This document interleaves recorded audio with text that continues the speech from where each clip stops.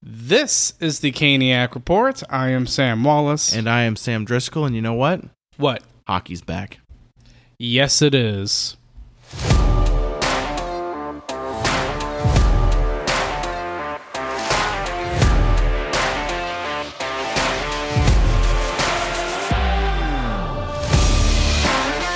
All right, guys, we are back with another episode of the Caniac Report. And in this week, Sam, we finally have games to cover. You telling me you don't miss the preseason? I'm talking about the regular season. Are you sure? I thought you liked preseason more. Whatever. Well, let's get on with this. Okay. So we're going to start with some Canes news here. Last week, it was revealed that the Canes have a giveaway schedule that they announced. They're bringing back bobbleheads. And they actually gave a flag on the home opener, which we'll get into in just a minute here. I thought that was pretty cool. They're bringing back the bobbleheads. Yeah, I mean, it's good to do that on the 25th anniversary. That was always a really popular giveaway they did back in the day. So I'm excited for it. I think Slavin is one. Aho and Svetch, I believe. Yeah, so that's awesome. I know we'll definitely be trying to get some of those bobbleheads for sure. Yes. And the next topic we want to announce is that the Hurricanes have actually created their own Hall of Fame. And one of the committees on the Hall of Fame is Tom Dundon, is one of them. Don Waddell, who's the general manager of the Hurricanes. Shane Willis, he's part of the broadcasting team, along with Mike Maniscalco. I thought Kevin Weeks was interesting. I know he's been with the Hurricanes before. Yep. But I thought that was really interesting. Then you have reporters in Luke DeCock and Adam Gold, who we you're going to be talking about later in the episode too. Yeah, I think these are some very good options here to have on this, especially Shane Willis, and I think Kevin Weeks is a pretty cool one to have on too. Both former Carolina Hurricanes alumni, so I think it's good. Adam Gold is also, he's been around with the organization and covering them for a good chunk of their existence, so that's another good one. Luke DeCock is another very respected journalist. And again, Shane Willis and Kevin Weeks, good. And with all of these candidates in the committee, I think they'll do a very good job in selecting the Carolina Hurricanes Hall of Fame. Like you'll hear later, people who are already in automatically are the ones with their jerseys in the rafters, with Glenn Wesley, Ron Francis, and Rob Brindamore. Obvious choices, of course. Yes, and this was I only wrote down the ones that were notable. Others were people that worked for the organization that we don't know as well, but there are more committee members in the Hall of Fame. The next news, and we kind of saw this coming, this happened the last week as well, was Derek Stepan signing a 1-year, $750,000 contract. Yes. Pretty good. Yeah, good deal. League minimum, great player. He had a really good game. We'll talk about it. The Columbus game, he looked very good. But I mean, honestly, Derek Stepan's always looked very good. In almost every game, he has a good game. He looks solid. He does what he's supposed to, which is what's so great about him as a player, for sure. And that's why, I mean, at the end of the day, that fourth line is better for having him on it, and it gives us so much more depth. Yes, he does. And one topic, I mean, we talked about this last week with the whole Ian Cole situation. The NHL has concluded their investigation, and Ian Cole, all the charges have been dropped. He was innocent. They just couldn't find enough evidence. Yeah, the NHL determined that there was not enough corroborating evidence to support the accusations made. All attempts were made to contact the individual who made the accusations, unable to make those contacts. At the end of the day, we'll refer you to the NHL and NHLPA statement on the matter. Yeah, and that's all we're going to say, because he's not a former Hurricane. Well, yeah, he is a former Hurricanes, but he's not a Hurricanes player anymore. So that's all we're going to say on that matter. Close it out. Now let's get to the actual games. The home opener. The opening act. That was such a great game. Yeah, it was a fun game. We were both there. You had some good seats. I was in our season seats. It's just how, we were both just happy to be able to enjoy regular season hockey again. The home opener is always fun, especially because you have to wait like 2 more weeks before another home game because the fair comes into town and you got to suffer through that and not going to get your Carolina Hurricanes hockey for a while. But it was a fun game. I mean, it was exciting. I thought, it was sold out. Yeah, always is. Home opener always is. I mean, you're just having to suffer, though, through the rustiness. Because that was the first period. It was rusty. It was rusty from both ends. Yeah, both sides was pretty rusty. It was a frustrating start. I thought Carolina was going to come out a little bit better, but they did not. And we just need to, obviously there's just that understanding that it doesn't always, you don't always come out fast and swinging. But I think that second period, because the first period there was nothing really that happened. It was both teams kind of finding their sea legs. And at the end of the day, the team that found their legs first was Columbus. I mean, Patrick Laine with a snipe. Oh yeah, that was a great snipe. And to be honest, even though both teams were a little slow at the start, I thought Columbus might have had a bit of an edge over us in the first period, and then until Jarvis scored the second to tie it, I thought Columbus had a little bit of an edge, but not much. But when Carolina scored with Jarvis, I thought we had total domination. Yeah. Ever since the ice definitely tilted in favor of the Hurricanes. It was pretty clear Carolina came to play and came to dominate. The benefit here is the players showed up and they were like, "Oh, season started. Need to play." And you're right, Jarvis scored, and then I know you were nervous. I was nervous when Columbus scored that goal on the power play with literally just 3 seconds left, and it was frustrating. I know you were upset with Martinook because that was a player that kind of blew it there. But Brendan Moore challenged that Columbus goal, which made it 1-1 instead of 2-1. I think if it was 2-1, I think we honestly could have seen a different game. Yeah, but it was pretty cool overall and great to see Brendan Moore challenge that goal. And what's funny is they showed that play on the Jumbotron. Everybody knew it was offsides before Brendan Moore challenged it. Oh yeah, absolutely, which was interesting. Oh, absolutely, because it was definitely definitely offsides. It wasn't even close. Yes, and then we take the lead from Shea. It was a great pass from Netris and KK, and this is part of the reason why I have titled this episode as us having a Marty party, because I think Netris had a great week overall. Oh, absolutely, Netris looked good. I mean, that line looked very good. I thought it was the rustiest in the first period, but it was pretty great once Dachis and Svech took off. I think KK still kind of coming into himself, but it'll get there. I mean, he'll get there. That line looks good. It looked good in San Jose. Yeah, I thought that was the best line in San Jose.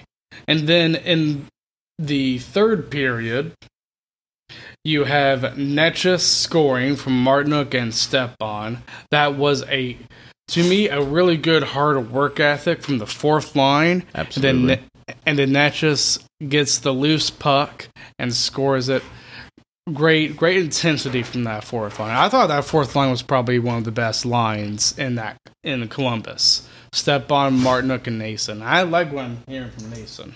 Yeah, Nason didn't play in this game, but Nason played in San Jose and looked good. He played on the power play. But granted, the power play didn't look very good in San Jose. But, I mean, Carolina, they looked good. I mean, in that second and third period, Carolina took over and became the team that you want them to do. Yes, and Svechnikov scores as he was kind of being tackled by the Columbus player coming out of the box from Netchus and Sassny. So at the end of that game, you already have Netchus having 3 points, which is just amazing. And what would your 3 stars be for that game? I mean, I think one of the underappreciated players there was Freddie Anderson. Freddie Anderson looked very, very good in the home opener. But I think my first star is still going to be Marty Necas. I felt that he impressed me so much as a player who really struggled pretty bad last season. That was just great to see. And my second star in this game probably would be Freddie Anderson. Anderson had a great game. And I think my third star here probably would have been Svech. I thought Svech looked very good that night too. I mean, it's great to see these young players really step into their role, and they did. Yes, they did. My 3 stars for that game were, to me, number 1 was Anderson, because he had a really, really good, solid game. I don't think we would have won that game if it wasn't for Anderson. To me, number 2 was Necas. I thought Necas was the best player for the Hurricanes. And to me, number 3, I'm going to give that to Brett Pesce, because I thought that second pair was the best pair. Brett Pesce and Brady Shea are just so are literally old reliable. You can trust them in any situation. You can trust them in any circumstance that's going on. Whether you're winning, whether you're losing, you can throw them on the ice. You know what you're going to get. They're great on the defense. They can create offense. I mean, Brady Shea created offense. He always does. So does Brett Pesce.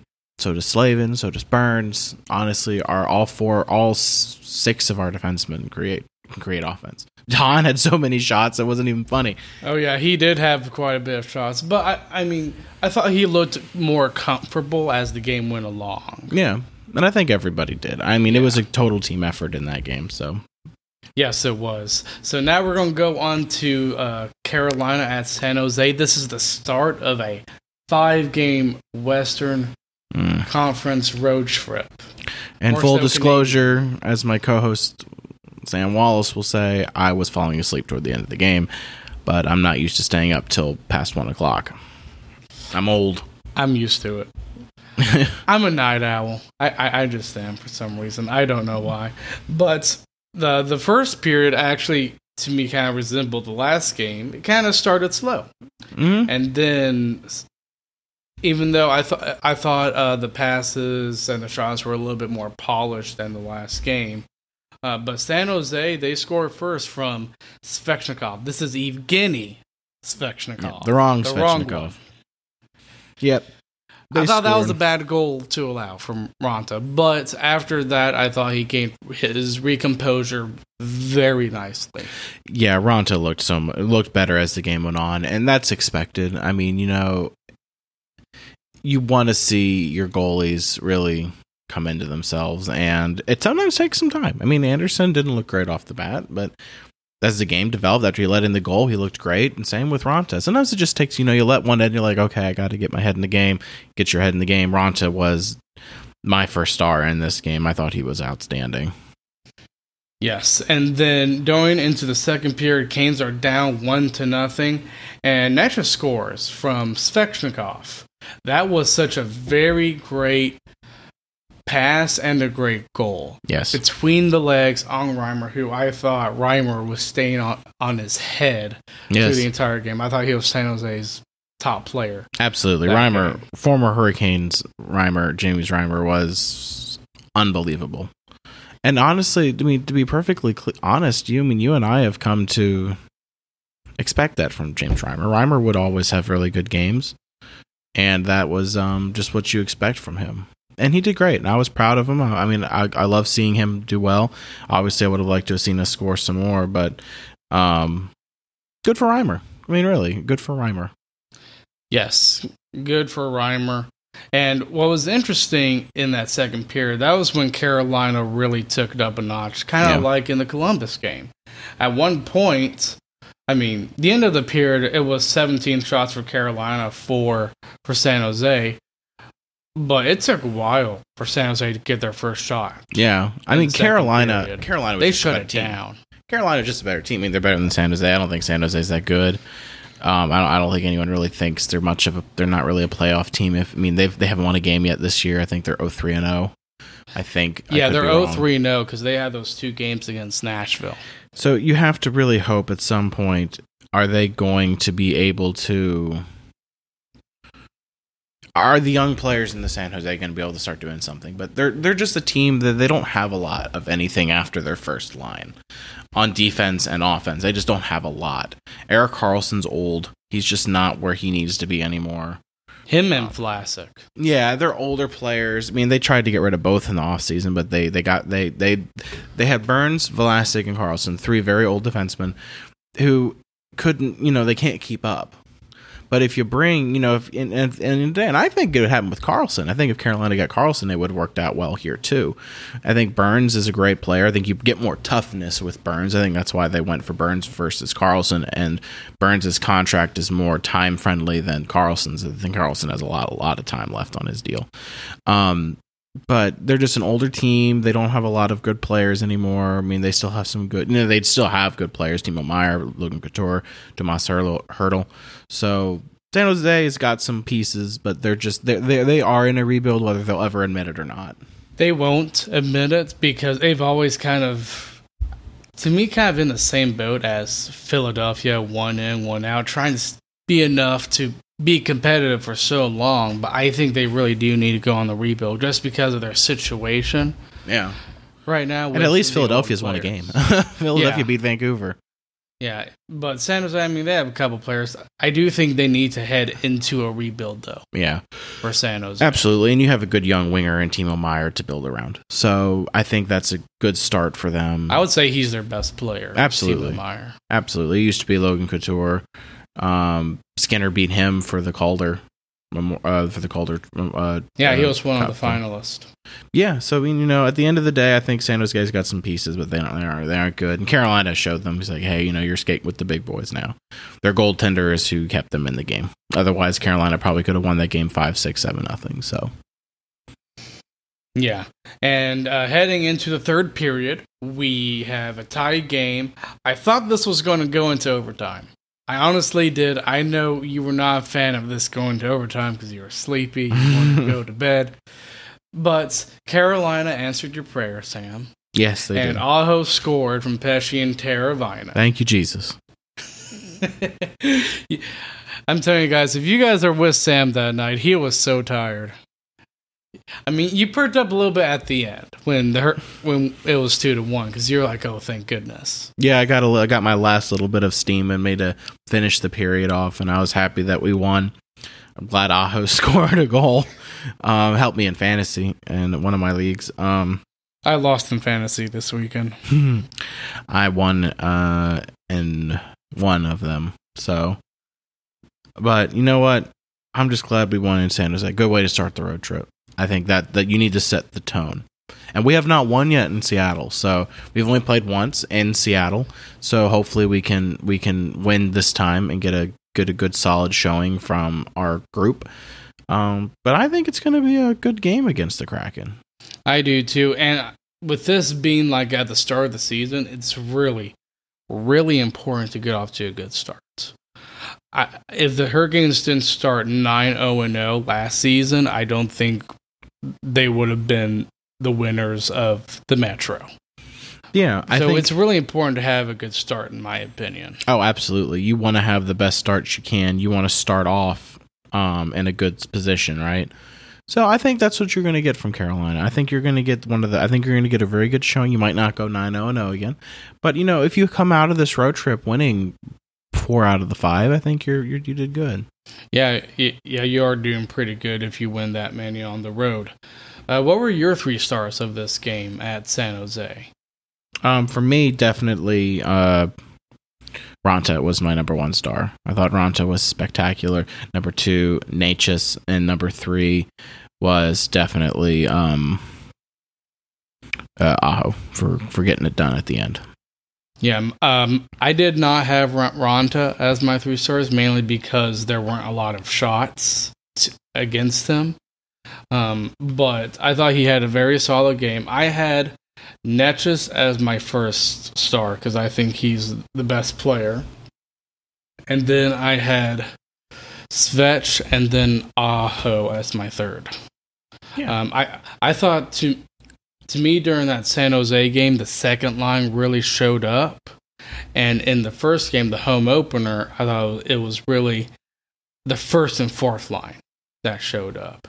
And I like that Brendan Moore starts the stall line against the other team's top players. Absolutely. Because you're giving your top two lines some room to score. And those are the players that you want to produce. Aho, Svetch, Teravainen, Jarvis. Yeah.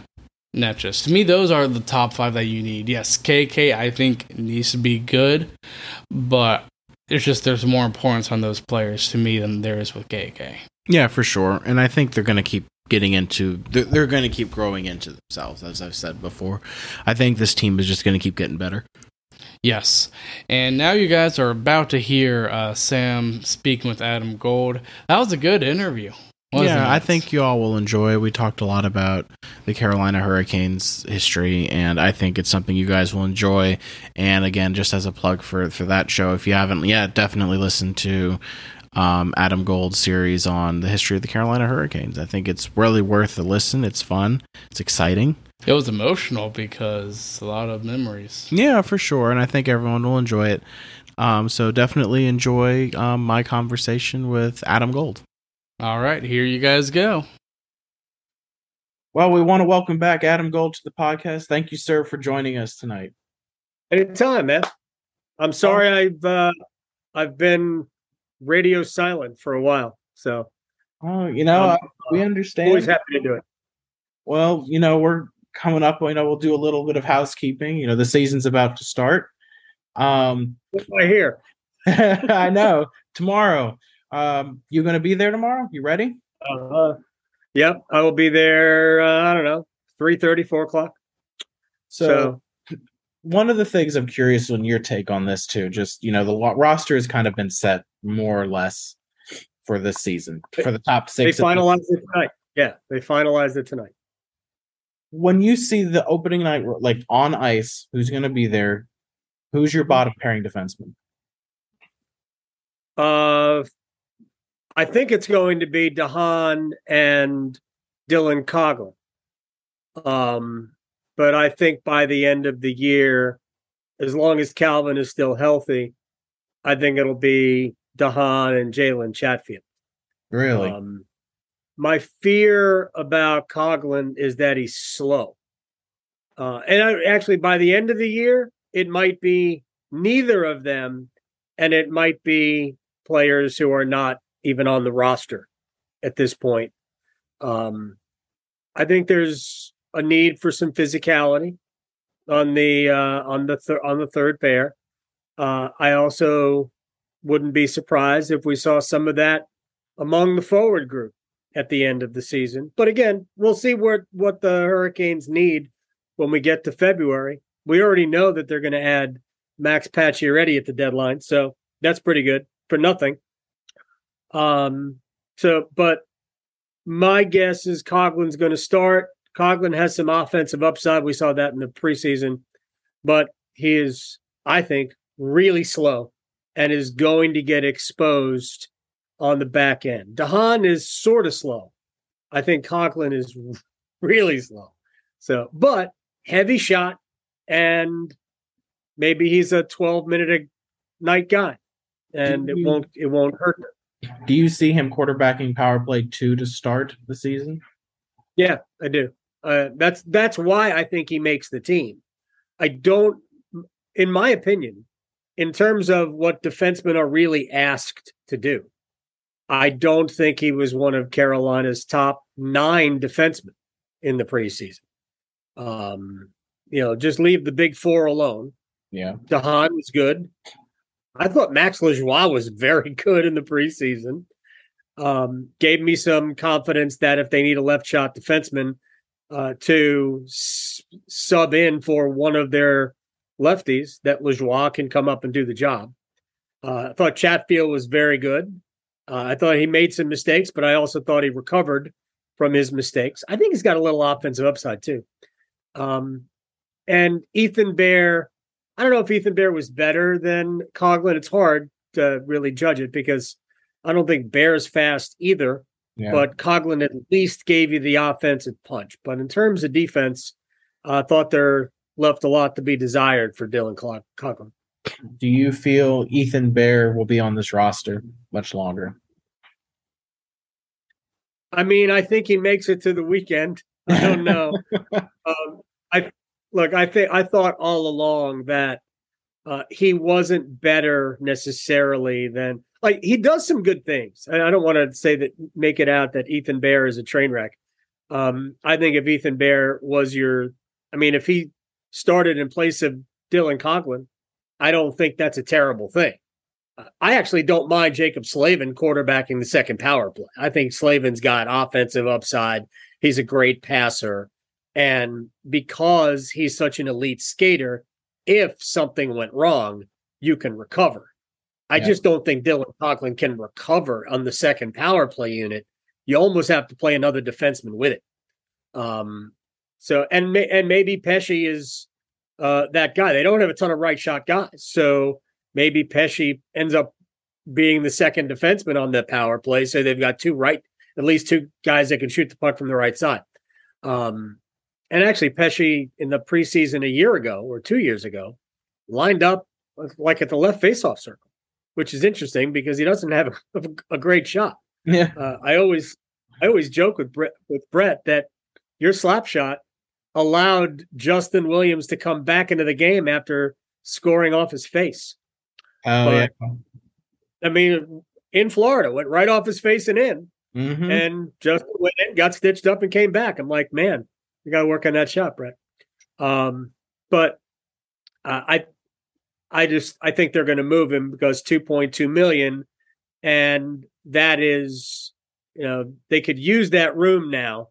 Now that they've created the cap space, that room can be used at the deadline. Yeah. And whether they move him now or they move him later, I think he'll get moved. But I think Ethan Bear is a serviceable third pair defenseman. I just think they have a lot of other options who are less expensive. So I know we were happy, and I'm sure, and I know you're happy too, because I think I've heard you say before on your show and the podcast that you're captain of the Derek Stepan fan club. Yeah, that was a good move to bring him back. At least we feel like. Do you think he starts tomorrow, or do you think it's Jordan Martin? Yeah. Or do you think no? I think they both start. I think Stefan Nason is the healthy extra. I think if they knew that if they put him through waivers, they were going to lose him. So I think Nason is the healthy extra.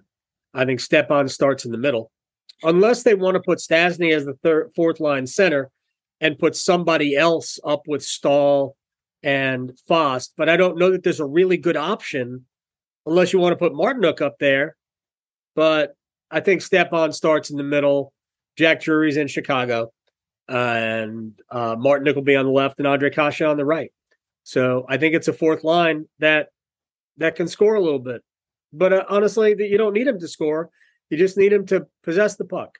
And they did that really well last year. And so I think Stepan is in the starting lineup tomorrow night. And I actually said this when they brought Stepan back in a PTO. I said, I think he's going to be in the opening night lineup. And I said the same thing about DeHaan when they brought him back. Like, they're both going to be in the lineup. Whether they're really good or not is almost immaterial. They have the head coach's trust. Neither of them are going to play a ton. Be surprised if Calvin DeHaan plays more than 13 or 14 minutes. If you go back to last year, Ian Cole or Brendan Smith, when Smith eventually started playing, initially, they weren't playing that much. Because the plan is to play your top four. I think those four guys will each play on average about between 22 and 24 minutes a night. So there just aren't that many minutes left for these guys.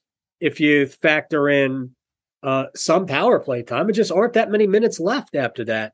So I think, DeHaan will play 13 or 14, and whoever's playing the other side will play about the same. So, but I expect Stepan in the lineup. What's the one thing, if there's anything that you're concerned about, or that there should be concern about the roster going forward? Or do you think it might be addressed when Pacioretty comes back? Well, I mean, you always want scoring. The thing is, especially in the early going, I'm not concerned about scoring at all, even without Max Pacioretty.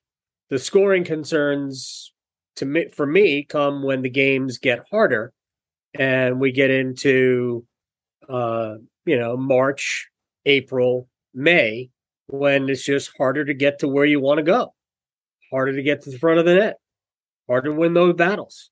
And also, you have to have the confidence that you can finish. And that's I kept saying it after the year. I probably told you. I think Carolina's biggest improvement will always come from within. It's not about, like, Max is great. Max, if he comes back and stays healthy over the last 2.5 months of the season plus playoffs, he might score 15 goals, maybe more. And if he scores 20, then you're probably going deep into the playoffs. I'm combining regular season and postseason here. But the truth is that the goals need to come from Aho, Teravainen, Svechnikov, Natchez, Kokoniemi. It needs to come from Jarvis. It needs to come from those guys. So, people thought I was nuts, but that's where the Hurricanes will really challenge for a cup, when it's those guys. The other guys, the Pacioretty's and Stasny's and Kasha, if he can stay healthy, those guys, that's icing. The meat and potatoes has to be those other guys. And in the case of Kokoniemi, he's got big shoes to fill. Trocheck had a good postseason. I think the numbers are really good. I don't think he played at a high level for the most part in the postseason, and nobody played at a high level during the Rangers series. But considering the matchups he was afforded, they should have been more dominant. And I was also disappointed in Kokoniemi. But he's got to step into a bigger role. And man, Martin Natchez has a 4-month test drive as a top six forward. Yeah. So I hate to do this to you. Hang on 1 second. All right. Yeah. There's a lot of fun. But I have to get something and I'll come right back. I promise. Yep. No problem. All right. I'm back. Yeah, no, my son was using my computer and suddenly the battery's dying. All right. We're back. All right. So kind of now to pivot, it's the 25th anniversary. Every week we have told people they need to listen to the show you've been doing. I appreciate that. Thank you very much. Absolutely. We love it. My co-host and I, it's been fun. So kind of wanted to give you an opportunity to maybe talk a little bit about that and maybe where the idea came from, kind of what the process has been for you. And no. Okay. The idea was not mine. Anything that adds more work for me is, probably not going to be my idea. But it was presented at a time where I knew doing summer podcast was not going to be, it was going to be a stretch. Essentially I'd be doing the same podcast every 2 weeks for 2 months.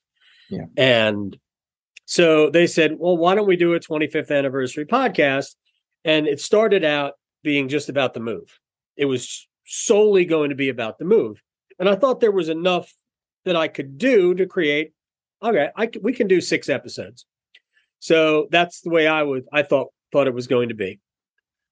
So we'd talk about what it was like in Hartford at the end, that whole thing. And then the first year in Greensboro, killing the mascot almost, which was a fun topic of conversation. We talked about the uniforms, which other people brought up to me first in conversation. And I thought, all right, this obviously resonated, so let's expand on it. So we had the one episode was half about nearly killing the mascot, and the other half was about the uniforms, which is obviously a great look. But then they told me that they had sold 8 episodes. And I'm like, well, okay. Then they came back to me and said 10. They're not getting 10. Episode 6 lands, I believe it's 6 a.m. It goes live tomorrow. So, and this is about the 2002 team. Yeah. And I think I've said it anyway out loud, but it's really as I was putting it together last night, I realized, well, we can't do one episode on the 2002 team. It's going to be 2 episodes because I'm trying to keep these pretty close to 30 minutes. And I was still adding, I hadn't even gotten to the end of the, I hadn't even gotten to the start of the Toronto series. And I was already at 30 minutes. And I'm like, okay, well, we got 2 series to go. So this is not going to be a 1 episode podcast. So 2002, I mean, it's cliche, but there's no 06 without 02.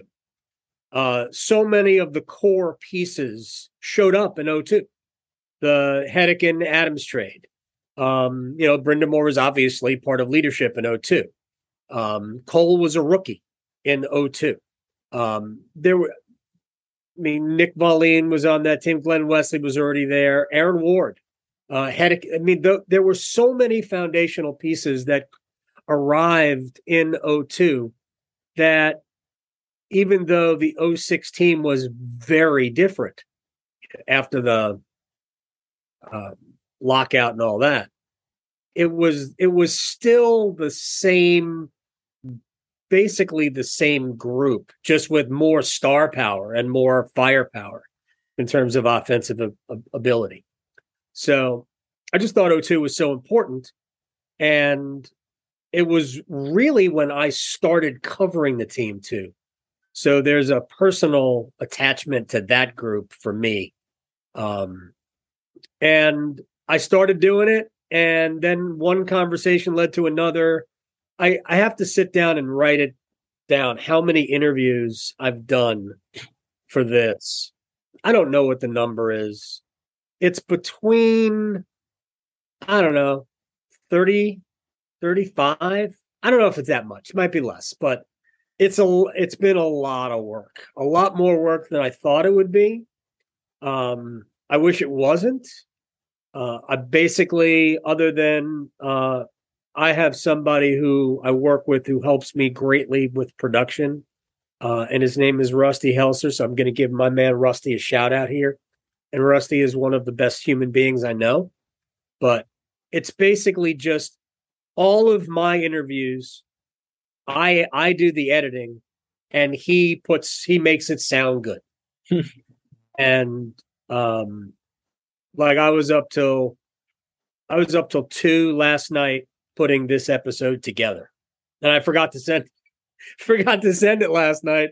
So I woke up in the morning and I was driving in, and it's like, wait a second, I didn't send it. So Rusty got it at about 10 o'clock this morning, but he didn't have to do a ton. He just needed to balance out different things and whatnot, and add some music here and there. But he makes it sound good. When I listen to it back, and I listen to the episodes just to hear how it sounds, I'm like, man, Rusty makes me sound so much better than I am. And so it's been fun to do. The stories are great. The perspective of others. None of this is me. It's all about other people. I've kind of treated this as an oral history of the 25th anniversary of the move, so to speak. It's been fun, but it's been a ton of work, man. I've had too many very, very late nights, too many Saturdays in front of my computer editing, and at the expense of my family. But it's been great. I hope people like it. But honestly, whatever. I like it, and that's okay. I'm very proud of what it sounds like. Oh yeah, I mean like I said, we've loved it. I listen to it every morning whenever they drop. It's the first thing I do in the morning. But you got one. You got the 02 team. The start of that. Here's what's interesting about that. I didn't know how I was going to put it together. I'd already spoken to Adams and Hedican. There's not as much Rod in this because Rod didn't remember. He didn't remember details of 02. There's a little bit of him, and there's a little bit of Ron. A lot of like the ability to call John Forsland and have him talk to me about. There's always a ton of John Forsland in this, and that's fine because John's great and he has such a great memory for these things. But I got Eric Cole and Sean Hill to come in the studio and hang out with me for about an hour. It was longer than I anticipated, but they basically talked and reminisced with each other. And I thought that was going to be the basis. I thought the entire that entire interview would essentially be the sub role of the episode, and it didn't work out that way. But the two of them together, there are longer clips of them kind of talking about something, and Eric will say something, and then Sean, and sometimes I started with Sean, and then Eric will piggyback on the end of it. But that was really cool, and I mean I'm friends with Adams, who's doing a great job in Buffalo. By the way, they're coming. Yes. If they get goaltending, Like they have depth issues, I think, all over the place. They're about a full line short, and they probably need a better second pair behind Dahlin and Power. But they're coming. If they get goaltending and just fill in around the edges, I think they're going to be pushing for a playoff spot. Anyway, but he and Hedeken has been awesome to me, and I've been fortunate. So I called on a lot of people that I have relationships with, and they were generous with time. I mean, one of the things for me is, so when I grew up, I didn't have cable. So I didn't grow up with John Forsland. I grew up with Chuck Caton. So okay. I listened to him. I listened to almost every game. So hearing him again for me is awesome. I love Chuck Caton. Chuck's awesome. When he wasn't with the team anymore, that hurt me very deeply. Me too. I emailed my rep. I was like, just so you know that I'm always going to come games, always going to support y'all. But that move that hurts. That hurts deep. Yeah, it did. I remember that. I remember the day it's not like when Kennedy was shot, but I remember when it was presented to me that they weren't going to bring Chuck back. And my view on this, and look, there's economic reasons for everything. Yeah. And economically speaking, I get it. But I've always viewed Chuck and John, and no offense to Chuck, I think more so John, as this is your advertisement for your product. Yeah. You're advertising your product through those gentlemen. Now, regardless of what happened with Chuck, he wasn't going to do it much longer. He wasn't. He was probably going to do another year, 2 years, and then was probably going to retire. Chuck hasn't done more hockey. Yeah. Chuck didn't do any more hockey. So I thought he would do some national radio, like Sam Rosen does national radio. He does Ranger games on TV, but Chuck didn't really do that. The John thing, well, that's another story. Yeah, that's another story. It's a story that I've talked about, whether it's on my podcast or on the radio. It's no offense to anybody who's there now. This is not about Mike. This is not about anybody. He's the best voice of hockey, and he was yours. And It doesn't matter if John was more expensive than – he wasn't the most expensive, but he was among the most expensive. And I get it. We're Raleigh. We're not New York. We're not Chicago. We're not Boston. We're not, a hockey place like Detroit. We're not Toronto. But my gosh,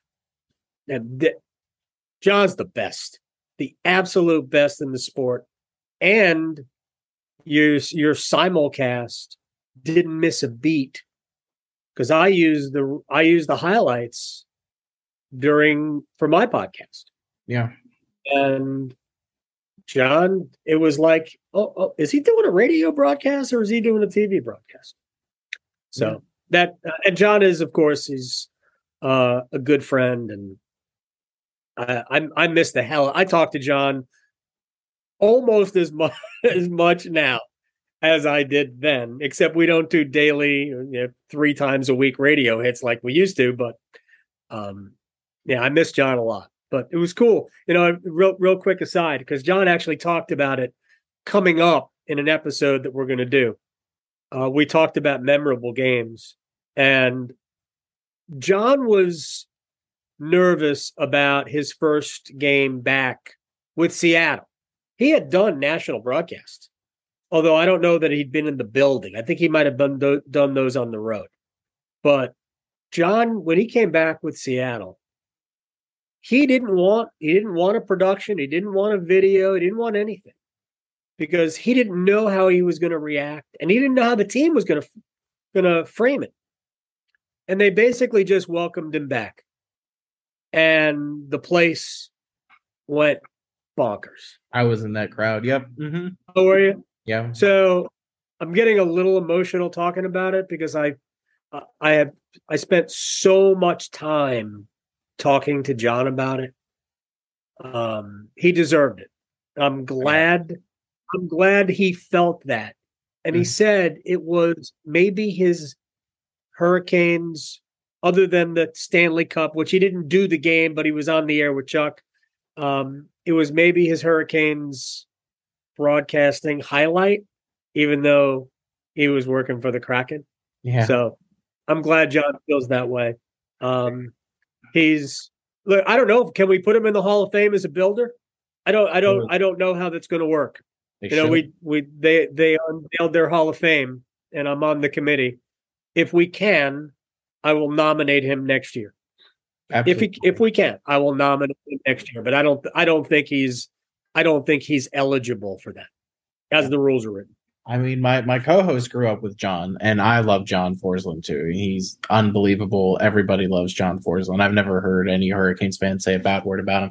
I mean, honestly, awesome for him too to be able to do it again. How many broadcasters get to help build a franchise twice? Right. And that's a unique opportunity. So and I know the Kraken are one of the most fortunate franchises in the league to have him.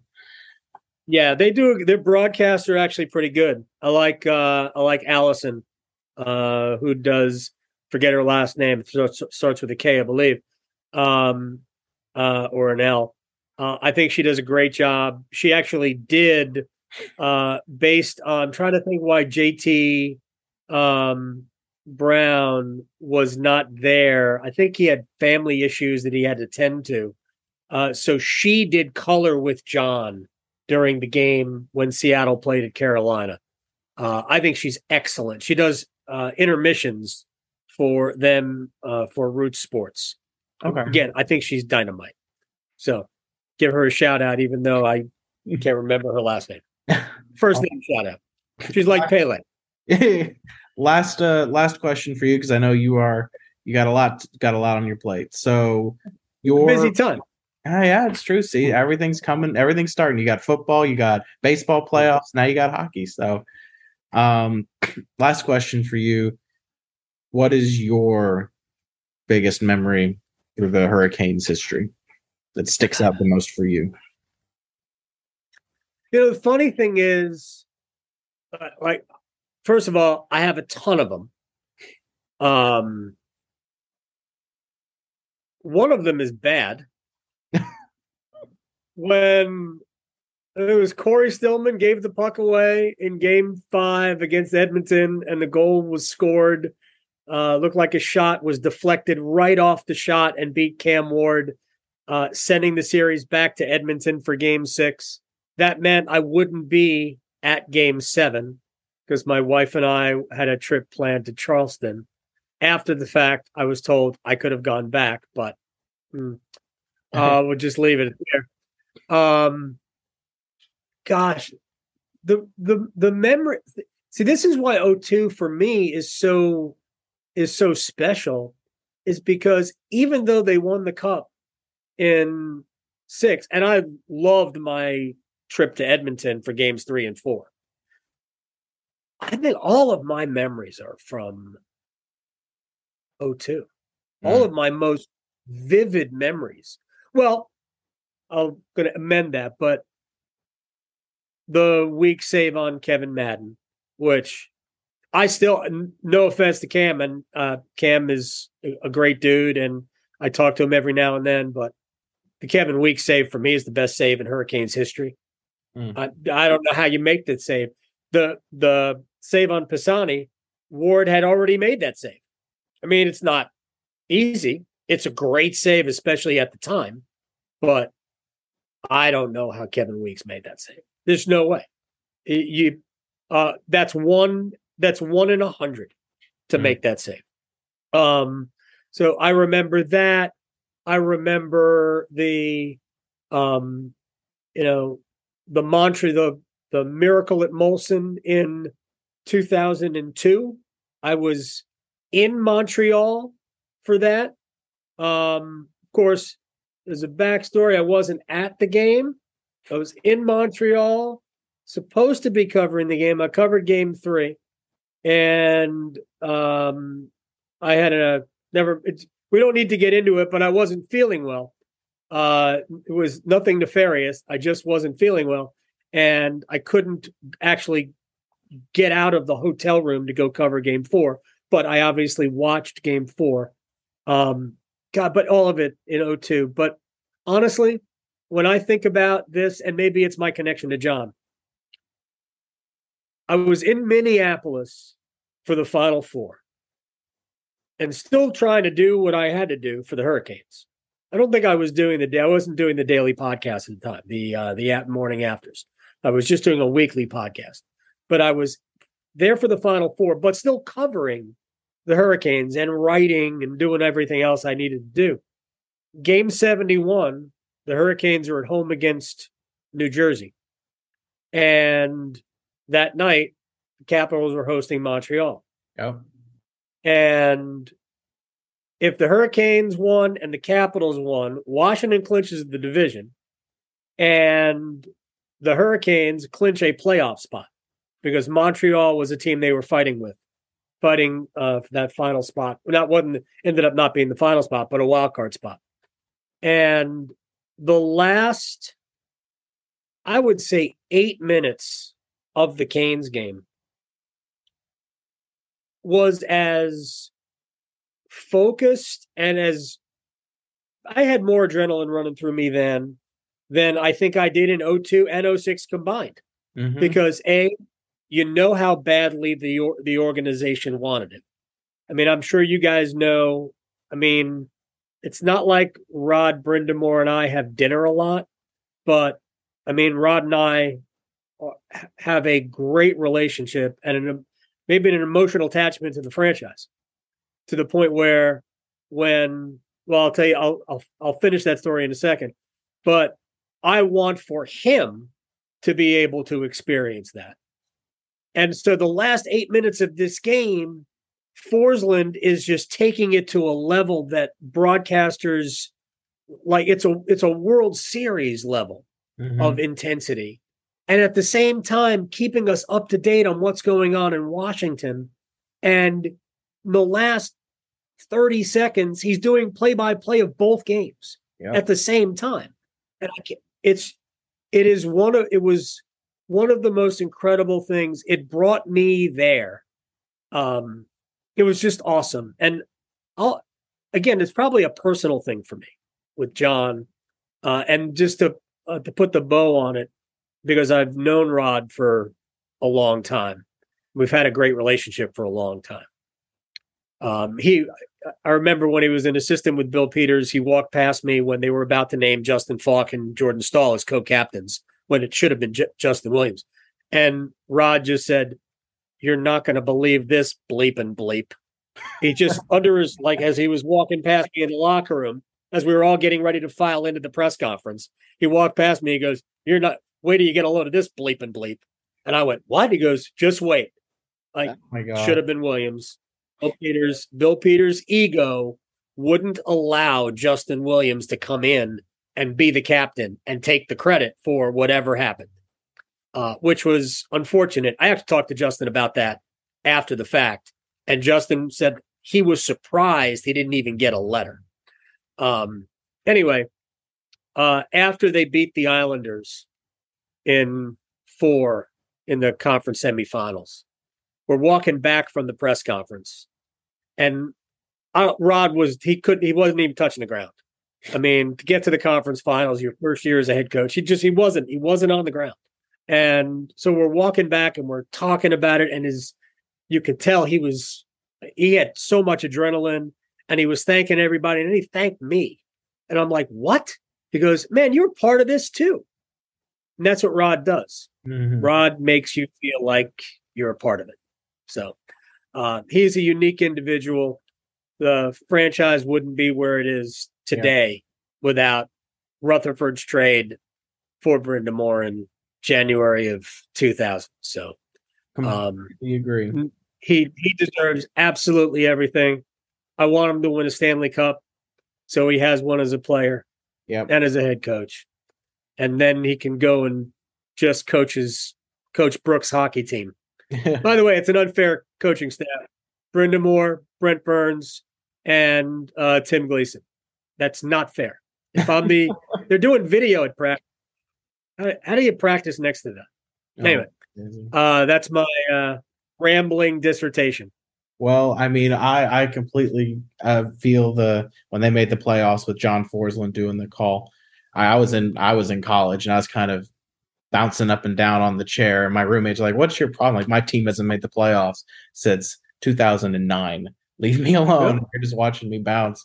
And when they made it, I just dropped to my knees and I'm crying. Like, and they're just messing with me. I'm like, you don't understand. Your teams have been making the playoffs.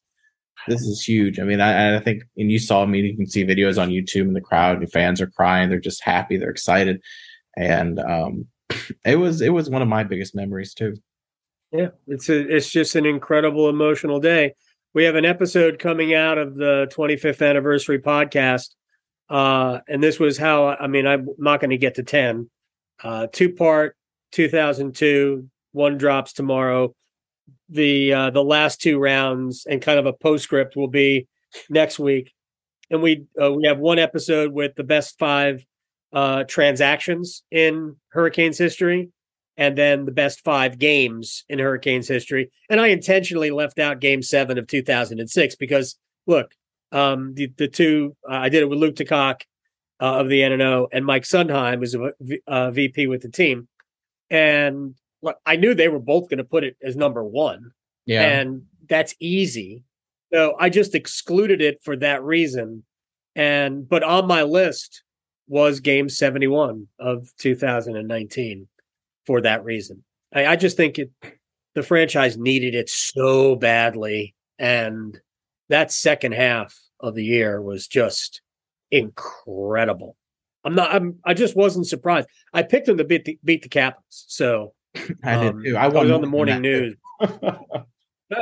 Well, by the way, if you were a gambler, I thought going into the playoffs that, like, I didn't like Columbus to beat Tampa, but if you looked at what Columbus did at the deadline, I think they had the second best roster in the Eastern Conference behind Tampa, but they had a really good roster because they added Duchesne. Actually, they added Dzingel, who ended up being a healthy scratch in Game 7 of the next round after they beat Tampa. But I loved Carolina at like plus 280 if you were my friends a series price. And I predicted it on the morning news. I was like, I'll take the Canes in 7, go up to Washington and win Game 7. I knew they were the defending champs, but I loved the makeup of that team. And these teams are way more talented than that team. But that team had a little bit of a 2002 flair about it. Well, so it's good. Well, my friend was a Caps fan, so I had to. He lost money that day. What a shame. But, thank you, sir, for joining us as always. You're welcome anytime. We appreciate it. Thanks, Sam. Yeah. Hey guys, this is Sam Wallace from the Caniac Report. We just wanted to thank you guys for listening to this episode, and if you like it and want to help out, please rate, comment, and subscribe so you never miss another episode. See you guys next week.